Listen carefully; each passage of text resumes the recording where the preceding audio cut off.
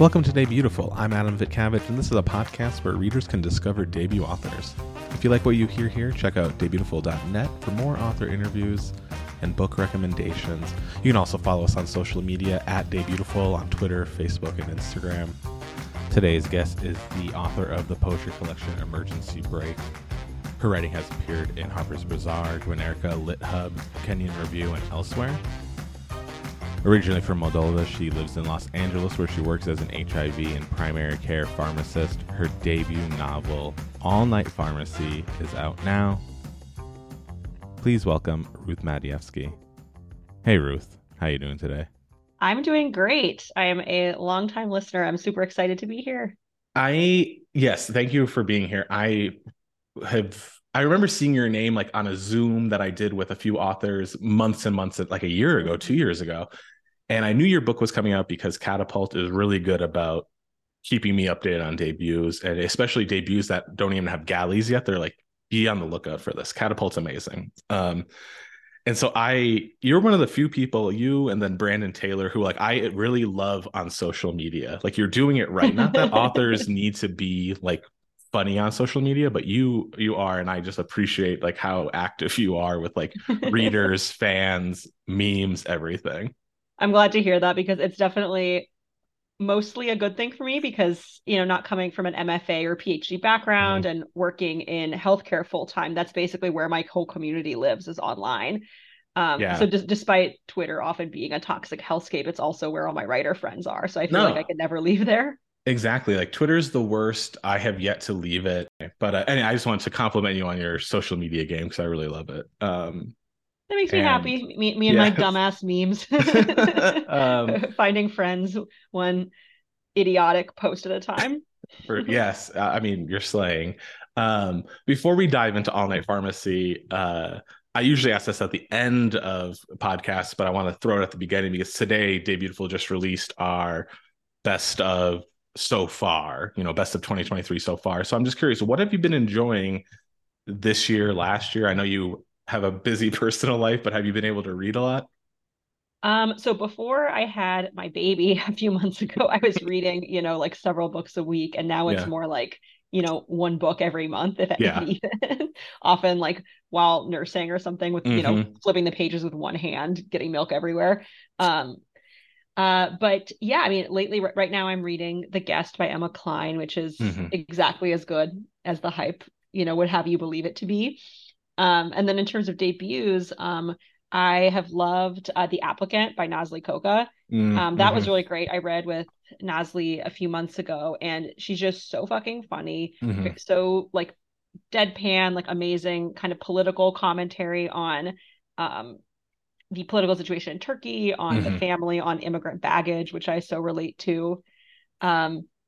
And then I loved Maggie Milner's novel in poems, Couplets. That one is so hot, so funny. Like, I don't know, whenever I hear like about a book length poem, I'm always a little nervous that I'm going to get bored, or if I put it down, I'll forget everything that came before. But that one just like rips through you, and it's so sexy. Yeah, I love sexy books. I know. Number one priority. That is honestly it. Yeah, and with Nasli, I think I used to, book events for Tattered Cover Bookstore here in Denver, where I live, and I know she lives here now. Yeah. And she was like one of the last events I booked, and I couldn't make the event because I was just like out of town. I was like, you've got to be kidding me, because I really want to see her speak. But yeah, and you mentioned you did a reading with her. Who else did you read? That was like an event about like it was you, her. Was it I'm It was blanking Mina on her name. Setchkin Yes, and thank Jean you. Fraser. Yeah, that was just like An icons on all-star. Yes, icons. Yeah, that's that everyone was I so love fun. in the debut game right now, like this Ugh. current cycle. Well, I think you and I first met through that Zoom event that Mina Setchkin was reading at. There we go. Yeah, that makes a lot of Yeah, sense. yeah, Yeah. and her book, The Four Humors, is incredible. I've read and reread it so many times, and I don't know, it just not to be like an immigrant conspiracy theorist, but like, why is every immigrant culture low key the same? Yeah. Like I remember reading in her book that she and the main character and her grandma are like sitting on their couch in Istanbul watching these like super toxic talk shows, and with like pseudoscientific dieting advice and like people relitigating their like most traumatic family dramas. And that's literally what Russian television is. Yeah, and you write a lot about like immigrant family in your book, The All Night Pharmacy. There's a lot more going on in it, but I will transition to asking you, what's the book about from your perspective? Because I cannot explain what books are. That's like, even though I do it daily, I am like, yeah, it's just really cool and sexy and like vibes. But what's All Night Vibes. Pharmacy? What's your debut all about? Yeah, so it's about two sisters with a close but toxic relationship. Mm-hmm. Our older sister Debbie is the really chaotic, larger than life one who kind of drags our unnamed narrator into sort of all these various LA-based pits of hell, these Mm-hmm. like dive bars with their menagerie of misfit weirdos, um, lots of drug use. Um, and basically, the older sister, after a violent encounter with our narrator, goes missing, and the narrator has to decide whether to go looking for her or not. And then along the way, as she's trying to make this decision, she encounters this young woman who claims to be a psychic from the former Soviet Union, whose job is to be the narrator's spiritual guide. Mm-hmm. Her name is Sasha, and they embark upon this kind of psychosexual um, ambiguous power dynamic relationship where Sasha is claiming to be the narrator's amulet, that she's going to protect her and get her back on the right path the universe wants her on. Mm-hmm. But it's not clear if that's really what is best for the narrator. And, kind of other things that come up are intergenerational trauma, Mm-hmm. especially the legacy of Soviet terror and Jewish trauma. Kind of the slippery ways that intergenerational trauma presents itself in people who are several generations removed. Yeah. That's something that was really interesting to me is people who might not know that they're responding to these historical legacies and family lore that maybe they've heard in the background, but don't realize how much it might be guiding their present day actions and relationship dynamics. Mm-hmm. And it's also a queer coming of age story. It's an LA story. I Yeah. think it's if it sounds bleak, I promise it's also funny, or at least I tried to make it funny. I can honestly say like All Night Pharmacy checks everything off that I personally love. And it's like hands down one of my favorite books since I've been doing Day Oh Beautiful my and God. probably That longer. means so much to I me. Thank you. like it, yeah, like everything you talk about just now and like how I pitch books to my friends, it's like I like bummers, but usually they're funny and there's like a little bit of steam in it. Um, you mentioned there's a lot of ways I want to go, but I want to hit a few things. You work in healthcare full time. Other than the years I worked at Tattered Cover Bookstore, I have worked in like social work, healthcare. Yeah. I'm not in the book world full time really. What's it like, yeah, being like that? Because I feel like there's so many MFA people, there's so many people who are teaching, but there's very few people, not, or there are a lot of lawyers turned writers, but not Yeah, people more who than are you just, think. I'm working in healthcare full time. I'm not having anything to do with literature. What's it like for you? Yeah, I mean, I'll be honest, I went into healthcare partly from like a very pragmatic immigrant Yeah. standpoint. Like I've known I was going to be a pharmacist since I was probably 9 years old. Hmm. My mom's a pharmacist, my dad's a doctor, and Wow. Okay. uh, just this idea of finding a stable career that no matter what happens in this country, if it goes the way of the one that we left, and I'm from Moldova, which is, one of the poorest countries in Europe. Hmm. And we came here as political refugees because of state sanctioned anti-Semitism over there. Hmm. So, there was kind of this idea that like find a job that no matter what happens in this country, you will always be employed, or always have the opportunity to be employed with a degree that's very, commonly needed, I guess you could say, which is Hmm. where I think why a lot of immigrants navigate toward healthcare jobs because we're always going to need pharmacists, we're always going to need doctors and nurses. Um, Yeah. so that was kind of the path I was on for a long time without really thinking about it critically. But I've loved to write since I was young too. And I think I had this very diluted sense that, either you are a writer who makes millions of dollars a year or you make $0 and your books don't get published. Like I didn't really do the research when I was younger about how pretty much everyone lives in the in between. Hmm. Um, but I stuck with writing and I took workshops where I could, I took classes where I Wow. could, found a lot of writing community online. And I think that working in healthcare, even when I was just studying to be a pharmacist and having to miss all the cool readings that were happening around town because they were 2 p.m. on a Wednesday and I had Yeah. work, it gave me so much FOMO, which I think really drove me to do a lot of like self-education and writing and to really make the time to do the ass and chair method and write in every nook and cranny I could, because I had the sense that everyone else was writing while I was at work. And so at the beginning, I would say that working in healthcare and not being full-time in the literary world was a huge source of angst for me. And now that I'm working full-time and have better work-life balance, and don't have, homework when I get home, now, I mean, I find it really rewarding to be an HIV and primary care pharmacist during the day, and then to do my writing in all the interstitial spaces, partly because, I feel like no matter what happens with my writing, on a day that I go to my day job, I help make someone's life better. Yeah. Making that tangible difference, helping to improve people's quality of life, helping to address problems that they're having. That gives me a lot of joy and meaning. And it kind of takes a little bit of the pressure off my writing, I think, that I can have, a bad writing day or a bad writing several weeks, but I've still contributed something I'm proud of.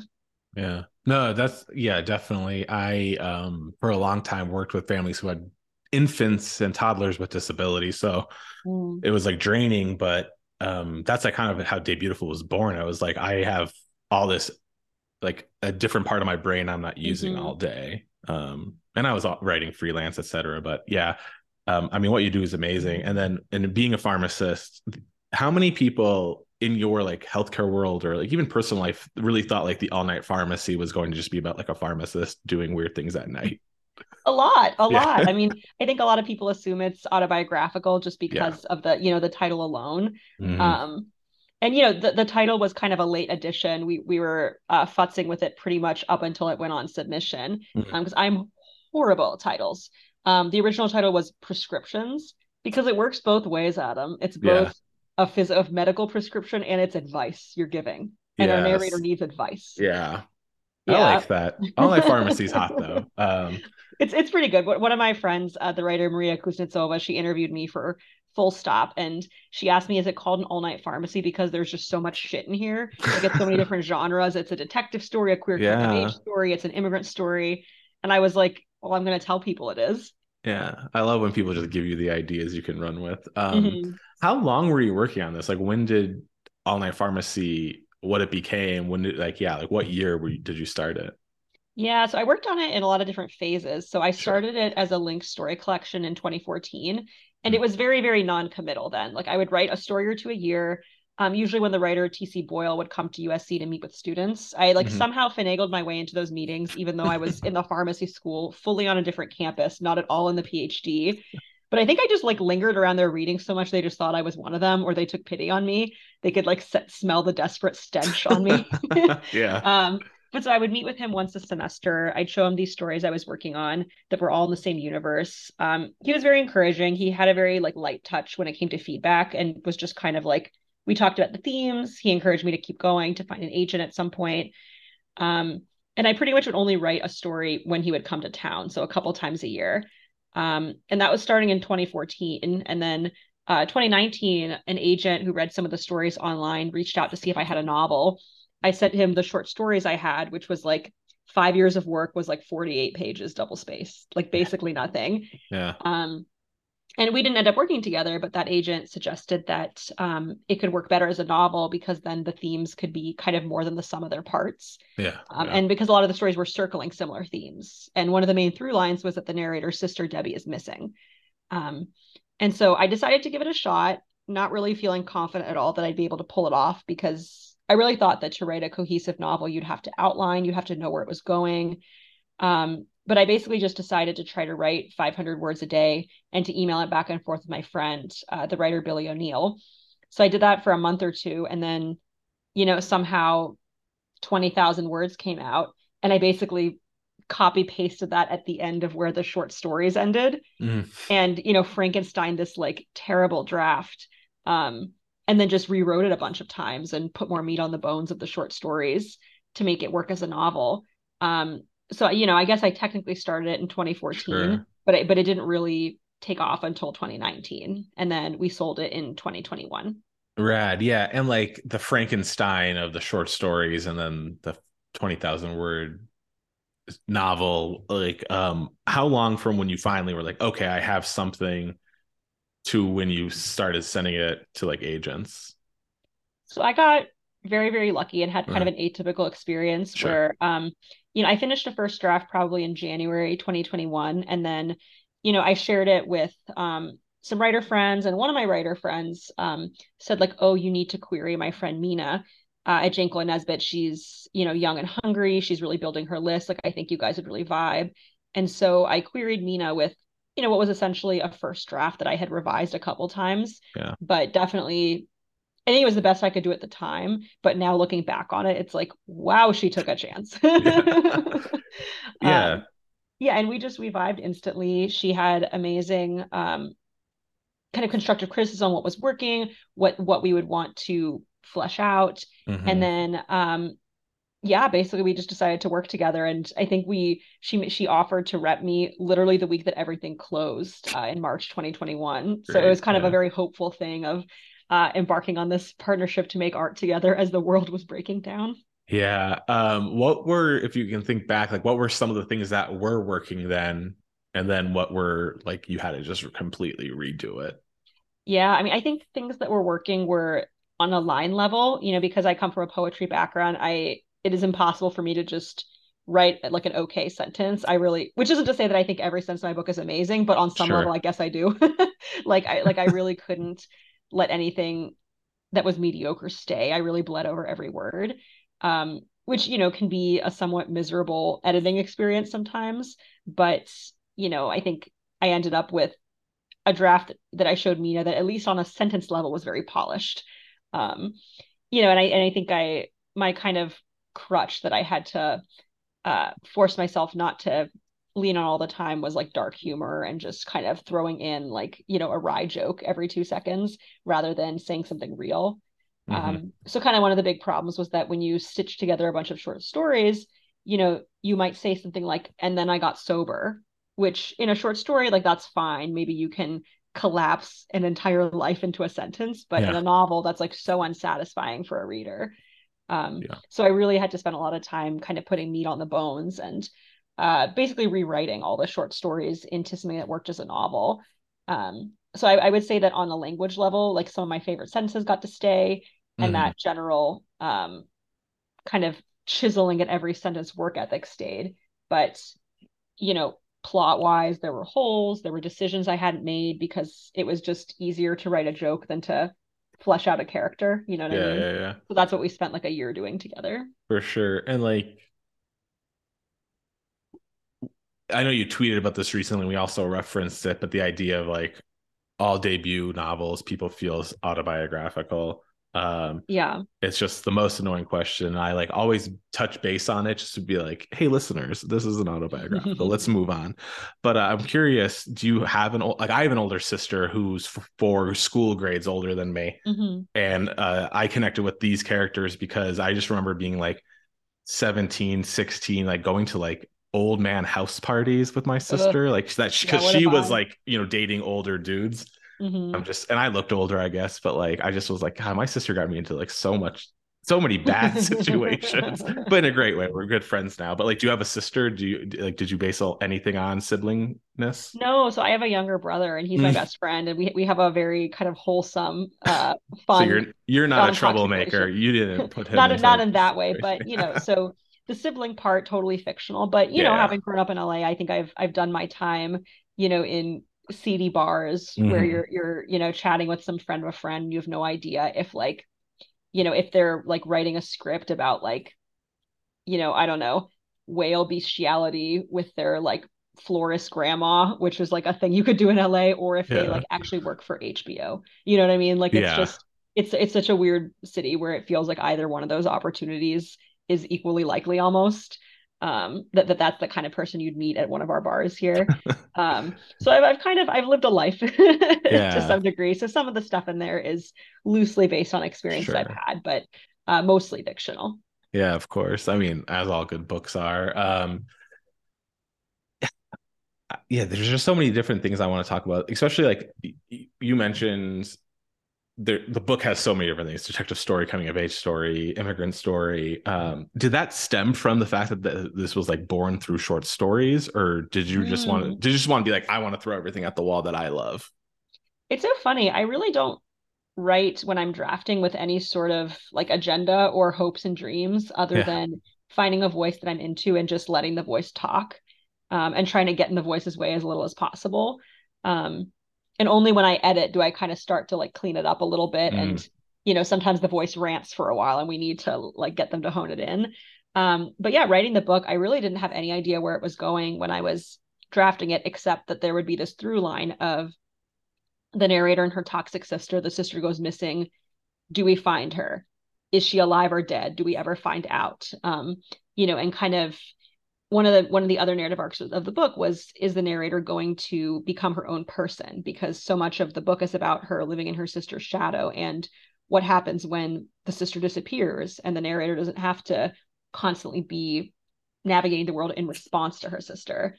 And how does that get complicated when she has this, kind of ambiguous relationship with this alleged psychic who is kind of telling her what to do the way that her sister did, but allegedly to help her. So that was sort of as much as I knew about the book. And, I when I started free writing it, the section in Moldova just kind of came out whole cloth. And that was a few months after I had been to Moldova for the first time since immigrating as a kid. Oh, yeah. So I had no memories of Moldova because we came when I was 2. Sure. And so a lot of what happens in that section, itinerary wise, are kind of the points I hit on my trip, where we spent some time in the Jewish cemetery. It really is as grim and decrepit as I describe. We saw the hospital where I was born, the apartment where my family lived with its kind of rundown, super like washed out exterior. And so, yeah, I was kind of just vibing with the first draft and just seeing what happens. And, I'm not someone who gets off on like really intense research. Like, as much as I love reading about people's forays into the archive, I'm not someone who likes to foray into the archive too much. So for example, there's multiple scams involving controlled prescription drugs like opiates and benzos. And that didn't require too much research because I remember the laws around prescribing them and disposing of them and reporting them as stolen because I had to learn them for my boards. So that was, I knew there had to be some scams in the book, but those were scams that I could speak to. For sure. And the decision for the narrator to remain unnamed, was that something that was always you were going to do? Yeah, I just couldn't think of a single name that worked for her. That's the reason, though? Like that's kind of the reason. Otessa Moshfegh has this amazing quote from when she was promoting My Year of Rest and Relaxation, where someone asked her, why doesn't your narrator have a name? And she said, like, what the fuck am I supposed to call her? Jennifer? Yeah. I feel that so much. Like what's her name? Gertrude? It's, the narrator's a little bit of a cipher, right? And so much of the book is about her trying to craft an identity for herself. And I think that part of that blank slateness works with not having a set name. And I don't even know her name personally. Like, it almost feels like it's none of my business. Yeah. I have maybe a slight theory of the first initial of her name, which is, kind of in the Jewish tradition, you often name people after a relative that's passed away. So, I have this idea that maybe her name starts with the letter S, but I don't even feel strongly about that. I feel like I haven't earned the right to know. For sure. Yeah. And then just like talking more about like the construction of the book, we touched on it briefly, but just like the sentence level, working with Mina, right, at your agent. Once it gets sold, what is it like working with like the Catapult editor?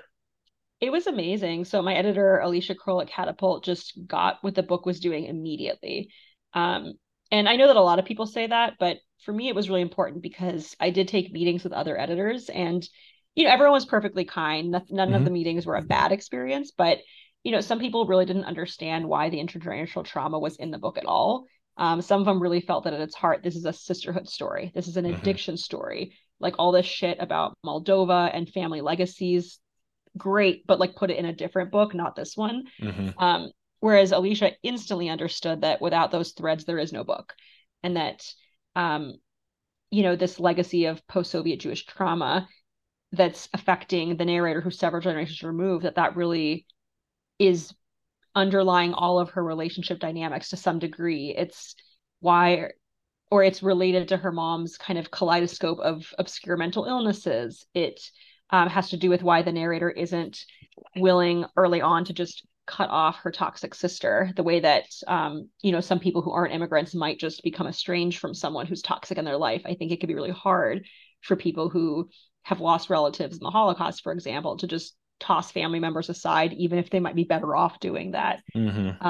So Alicia understood that immediately and was really good at pointing out the threads where we needed to pull it a little harder, because I have this like deadly fear of being schmaltzy and heavy-handed and kind of like telling the reader what to think. So in my early drafts, I tend to withdraw a little more and be a little more coy.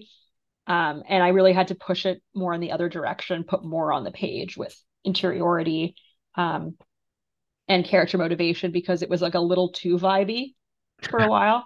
So Alicia was really good at figuring out, where are the areas where we should put some scenes, where are the points. There are many of them where I'm just like throwing out a banger of a line instead of actually doing deep work on a craft level. So we spent about a year revising together, and ended up with a draft that I was so happy with that by the time copy edits came around, I read it probably 5 times for several rounds of proofreading and stuff, and I never made anything major of a change because I just felt really good about it at that point.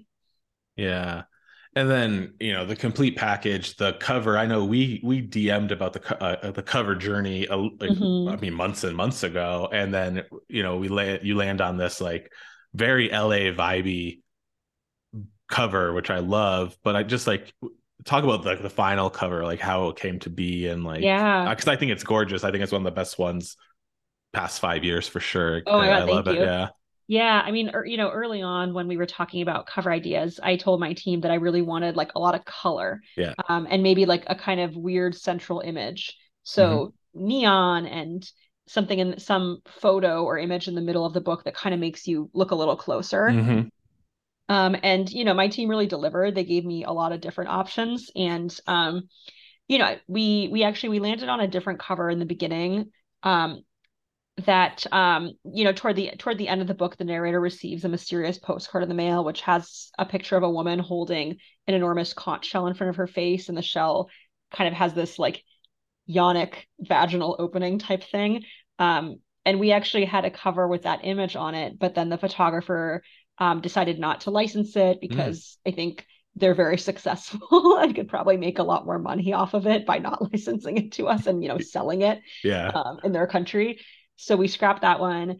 We had another cool cover that had this very like sexy knife under neon lighting. So also very vibey, very kind of both dangerous, but kind of hot. And then, it turns out that covers with weapons on them, not great for being face out at bookstores. So we ended up scrapping that one. And then there were a bunch of other options in between. And, all of them kind of had this same colorful background with a photo in the middle. And it was just about finding the right photo and the right colors. And as soon as I saw the neon, yellow, green gradient, that was instantly it for me. And then once Greg Kulik was the cover designer, when he found that photo of, the woman with kind of the crumpled paper in front of her face, that just felt like such a perfect metaphor for our narrator. She has this line in the book that when she describes her relationship with Debbie, that Debbie was artist and she was canvas. And that photo feels like it encompasses so much. Yeah.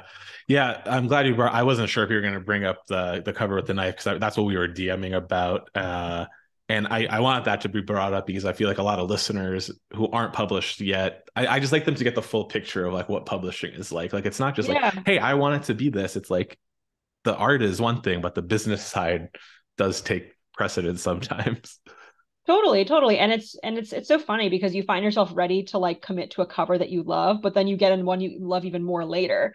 So it's kind of a funny experience of like constantly kind of being open to surprises and hopefully trusting your team and working with a press that really gets what you're doing. And I'm very lucky in that respect.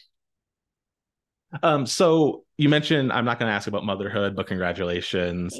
Reading's tougher. Is writing tougher right now, or what's book 2? Oh my 3? God. Yeah. What's going on? Yeah. Writing is basically impossible at the moment, other than things that I've kind of already committed to doing for my book. I mean, interestingly, when I do carve out the time to write, like if I have a family member here to kind of watch my baby for like an hour or two while I write. Like I feel like I write with a gun to my head. So, there isn't a lot of like dilly dallying and like, vibing, sipping my tea, lighting a candle. It's very like, like, like slamming the keyboard, the printed letters on the keys are wearing off, calluses, hangnails, just trying to like get it in that time.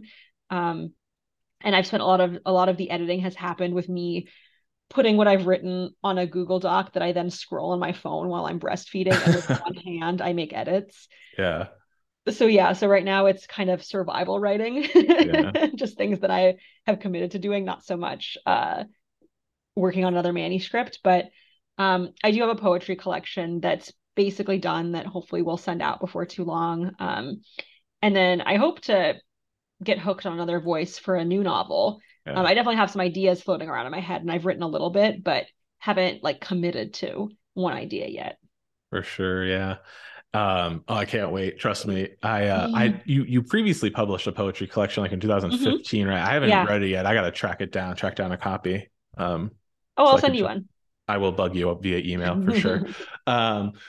At the beginning we talked about what you currently been reading, but I am actually curious, like what were like your reading vibes your entire life? Like I'll end on that. Like what did you grow up loving? What did you hate? Tell me all about your reading habits. Sure. I love that question. Well, I guess first series that I remember loving was the Wayside School series. Did you read those? Yeah, definitely. Yeah. Those were so fun. Just like, kooky kids and their kooky teachers, kind of getting into mischief.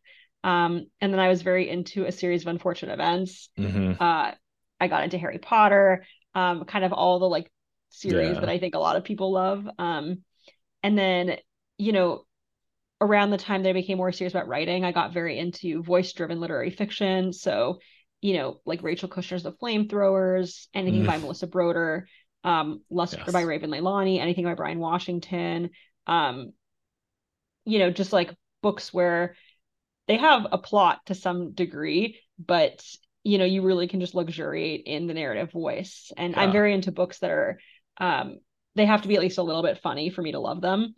So I like a bummer, but it needs to have some humor or two for me to like really love it, because I can't do just bleakness all the way through. No, for sure. It's, I mean, mostly because I could tell like what a book's gonna be like based on the writer now, like I've just been soaked into it. It's like I go bummer jams, and then I was like, let's do some funny satire. But it's all about vibes for me. We should just, once your baby is like doing their own thing, we should start a podcast just called Vibes, and then I love that. Yeah, we'll talk about no plot at all, just how we felt about a book. Brian Washington. Oh, he has a new book coming out. Love it. I'm so excited. The day that it was announced, I'm pretty sure I like threw an email at his publicist. Yeah. Like zero chill. Yeah. I did something similar with Melissa Broder's new book. Yes, have you read it yet? Valley. It's really good. Haven't. Kelly, aka Lady Day Beautiful, really loves Melissa's work as well, so I gave it to her to read before me, and I'm like, maybe I should take it back. Well, yeah, I mean, Melissa Broder's like the queen of dark comedy and Jewish vibes and intergenerational trauma and kind of all the things I love. For sure, yeah, no, all the same book vibes. Well, Ruth, thanks so much for talking to me. I could talk to you forever, but I like to keep these relatively short. Congratulations on everything. All My Pharmacy, one of the best books of the year, not just debuts. Love it so much. Thank you so much. Your support means a lot. And, this probably sounds very schmaltzy, which is always the thing I'm afraid of. But I don't know, when you write a book, you like, just because I enjoy reading it, you never have any sense if other people feel the same. And especially from like a pacing perspective, like wondering if it's going to keep people's attention, if it's like so slow and boring, if it's the kind of thing that people binge. Like I find it completely impossible to assess that on my own. So it always means a lot to hear about someone enjoying it. Yeah. And I mean, just before we sign off officially, pacing is like a big vibe thing for me. Love the book, love the pacing. I'm surprised I didn't ask you about it. Thank you. I mean, that was also something that took a lot of crafting and that I didn't know I had pulled off until other people told me. Because I feel like I could just listen to myself talk, but it's hard to assess, I think, on your own where the heat is and when to slow down, when to draw something out. So that means a lot. Thank you so much to Ruth for joining the Day Beautiful podcast. This was one I was excited about for months and months and months, and I'm finally excited that her debut novel, All Night Pharmacy, is out now, and everyone can love it as much as I do. You can find her on the internet at ruthmadievsky.com, and her first and last name at all social media, Twitter, TikTok, all the good things. You can find Day Beautiful at daybeautiful.net and on all social media at Day Beautiful. As always, I'm Adam. This is Day Beautiful, and you're all beautiful.